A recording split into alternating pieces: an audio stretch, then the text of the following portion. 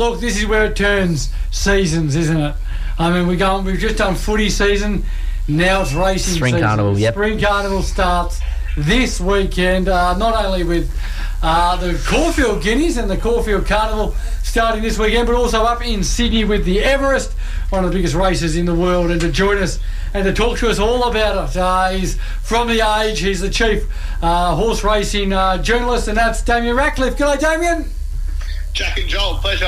Oh, thank you for joining us, mate. It's a pleasure for us as well to be hearing your thoughts on this.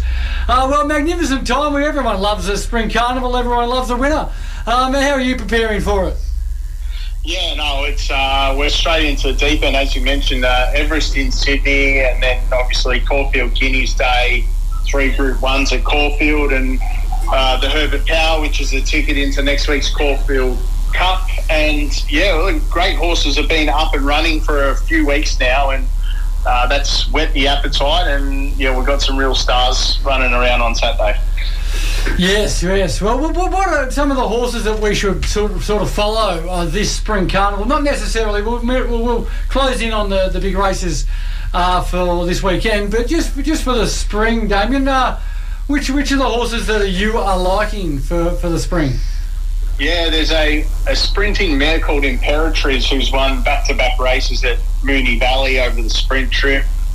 Both over 1,000 metres, won the McEwen and then won the Group 1 Moya the other night. And, yeah, the connections of her have turned down a spot in Saturday's Everest. They like the fact that she loves Melbourne. They don't really want to send her up to Sydney and interrupt her preparation. So she'll be running in the Manikato Stakes over 1,200 metres again at Moonee Valley. We know she loves the track, and the Manikato is no longer on the Friday night of Cox Plate weekend. It's now actually on Cox Plate Day on the Saturday. And then she'll probably go to the Champion Sprint on the final day of the Flemington Carnival as well. So, look, I think she's the best sprinter in the country, and she's not actually in the Everest, which is a talking point in itself, but she's certainly one horse not running this weekend that we should be following later on in the spring. Okay, yeah, and what is the divide like? I mean, obviously the Everest is in its infancy. I mean, it's raced a couple of times so far. How I mean, you have to find a spot on the calendar, of course. Has it fitted in nicely, or is the rivalry between Melbourne and Sydney just heated up because of it? It does split the best 2 states. The Manikato has been a race that's sort of felt the brunt, because usually it has been sort of within 7 days of the Everest. It's a bit different this year. I think it might be a 13-day gap, which does allow sort of horses from the Everest to come back to Melbourne and run in that Manikato if they recover. But it has certainly caused some angst that it's splitting the best talent between states. But you know, from Peter Volandi's perspective, it's been a huge success for New South Wales racing, and I think it's the second most bet race in the country behind Melbourne Cup Day. So that sort of says how much it's made an impression in its, I think it's 6 or 7 years now that it's been up and running. Yeah. Do you see any more changes coming? I mean, I know we mentioned off air that the 1,000 guineas has moved. It used to be on the Wednesday, but then it moved to this weekend usually, but now it's moved to the end of the carnival. Do you see any more movement for the races, or do you think everyone's sort of settled on what it is now? No, I think both states will constantly be looking to improve their carnivals, and with as you mentioned, the 1,000 guineas moving to the end of well after Cup Week. I think it's Saturday, November 18 now, which must be a week after Champions Day. I think there's an opportunity for racing to try and take advantage of that clean air. And even I'm sure you guys are talking about Trade Week this week. Footy season seems to take centre stage, and racing gets its run after Grand Final Day. But even with sort of the trade period taking up another week or two of, the Age's back page and sporting pages, racing, sort of is looking to capitalise on this free air. So they can extend into sort of November and early December. That's something they're all, Victoria and New South Wales are trying to achieve. Yes, and speaking of changing it all up, I think it was last year, this time last year, or maybe it was even after the carnival, that the Cox Plate was even hinted at moving spots. I mean, I absolutely love it where it is at the minute, but even that is subject to change. And that was part of the point that November has all this clear air from a sporting calendar perspective. It's not up against footy. Cricket doesn't really get into full swing until early December. So can racing really take advantage of the interest it gets during Cup Week? Because as it stands now, we sort of get to Cup Week, and then the interest from those punters that are sort of once-a-year punters or not hard and fixed racing fans, their interest sort of drops off after Cup Week. So Cox Plate was proposed to move. Yeah, it's similar time to where the 1,000 Guineas is. That didn't get up, but they have moved the 1,000 Guineas and have some other races that aren't Group 1 level, but they've put some money into having a few more key Saturday events after Cup Week to try and keep that interest going over the spring. Right, yeah. Let's narrow it down now, Damien. We're talking to Damien Ratcliffe from the Age, the chief horse racing journalist there. Now, let's start locally. Let's start at Caulfield for the Caulfield Guineas, such a prestigious race and one to kick off the spring carnival. How are we looking at this one?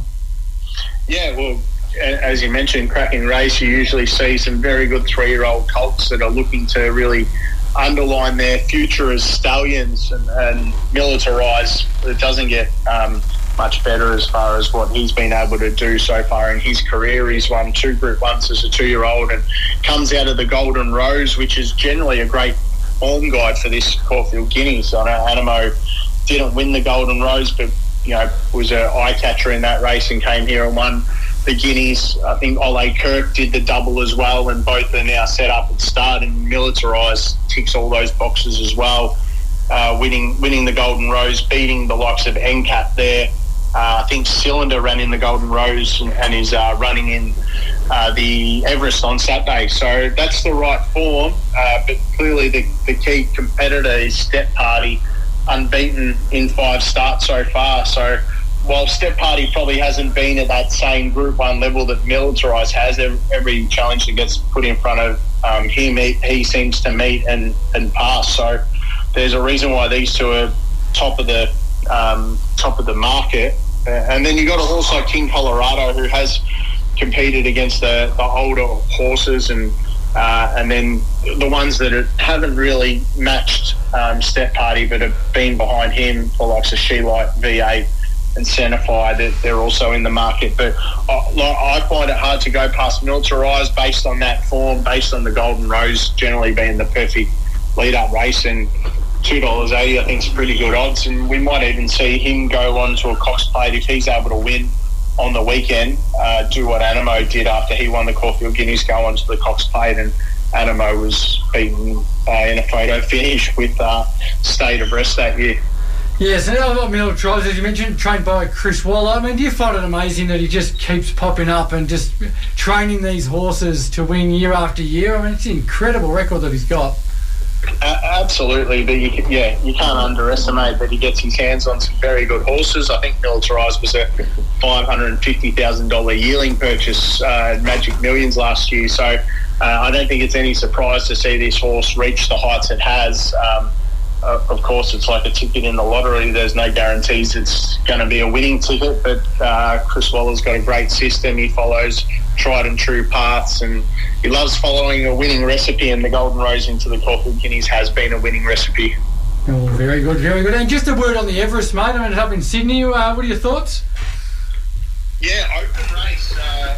One of the key chances I wish I win, who won the TJ Smith at this track and distance in the autumn. Strong barrier 1, which makes it a little bit sticky, given he's a horse that likes to get back and run on, so he's going to need a little bit of luck in that race. I think it's pretty open. Last year's winner, Giga Kick, isn't there. This year he's out injured at the moment. As I mentioned with Imperatrice, she's probably the best sprinter in the country, and she's deciding to stay in Victoria. So it leaves it as a pretty even bunch. Think About It is the favourite. Has won 10 races out of 11, so there's probably deserved to be favourite. But again, this will be the best race it's stepped up and competed in. the two I like are third and fourth in the market. Private Eyes won a winner last start and actually ran really well in this race. Might have run second in the Everest last year, the Giga Kick. And the other horse is Cylinder, who is a 3-year-old, as I mentioned, comes out of that Golden Rose, and the 3-year-old's been a great recipe in the Everest. Giga Kick was 3-year-old last year with the no weight and or with a very little weight. I think Cylinder carries 53 kilos under the weight for age scale. And yes, also won the Everest as a 3-year-old as well. So generally a great guide. I think Cylinder's just as well as accomplished as Giga Kick and yes. So look, I think Private Eyes around $6, Cylinder's around $8.50. I'm going to sort of have bets on both, sort of half stake each, and bet around I Wish I Win. I think he's got a challenge from Barrier 1 and Think About It. I'm going to take him on as well, but it wouldn't surprise me to see Think About It win. It's just the nature of the race. It's a very even race. Yes, definitely. Damien, if there's one thing you're looking forward to this spring carnival, what is it? What's the one race that you're sort of looking forward to the most? Oh, look, Joel, I always love Cox Plate Day. I just think it's the best weight for age middle distance horses meeting on the same stage. The Golden Eagle the last few years has taken away from that because they do attract some of the very good 4-year-olds up there. And talking about great horses, Amelia's Jewel runs in the Toorak on the weekend, and the connections are still deciding whether they actually want to head from the Toorak to the Golden Eagle back to 1500, which is probably her preferred trip, or actually take on the challenge of the Cox Plate, which is going to be no mean feat. The Gold Trip was a really nice winner on the weekend in the Turnbull, and he's he looks like a really, really good thing for perhaps the Caulfield Cup or the Cox Plate, depending which direction they head. And then you've got on the weekend a mile race in Sydney where the likes of Mr. Brightside are going to run there and probably come back to Melbourne for the Cox Plate. So look, the Cox Plate's always a great race. And then I think what the VRC have done with Champions Day on the final day of Cup Week with the Champions Sprint, the Champions Mile and the Champions Stakes, I think that's the one race day now that doesn't clash with Sydney. I think we do see the best of the best head to Flemington on that final day. You get the best jockeys, the best horses, and that was a real success first time round last year with the way they did that. So there are a couple of highlights to watch out for. And then obviously the Melbourne Cup. We haven't really spoken about the Melbourne Cup at all, and it's sort of funny. We've been talking about the Everest, and yet the Melbourne Cup's long been the race that we're focused on this spring. So yeah, we've got some exciting races coming up. Well, we certainly do. It's going to be huge spring now. Tell us, Damien, we need to leave with some tips from you. It's obviously a huge weekend. You've gone through the two big races. But anything else that we can set our eyes on? Yeah, well, I mentioned that mile race at Randwick. It's the old George Main. It's now called the King Charles, after our great king. Mile race, I think it's worth $5 million. And look, Mr. Brightside's going to be a short favourite in that race. He's $2.25 and Fangirl $7. They're clearly the two. Look, I think there's probably a little bit more value around Fangirl. She's drawn a good barrier this time.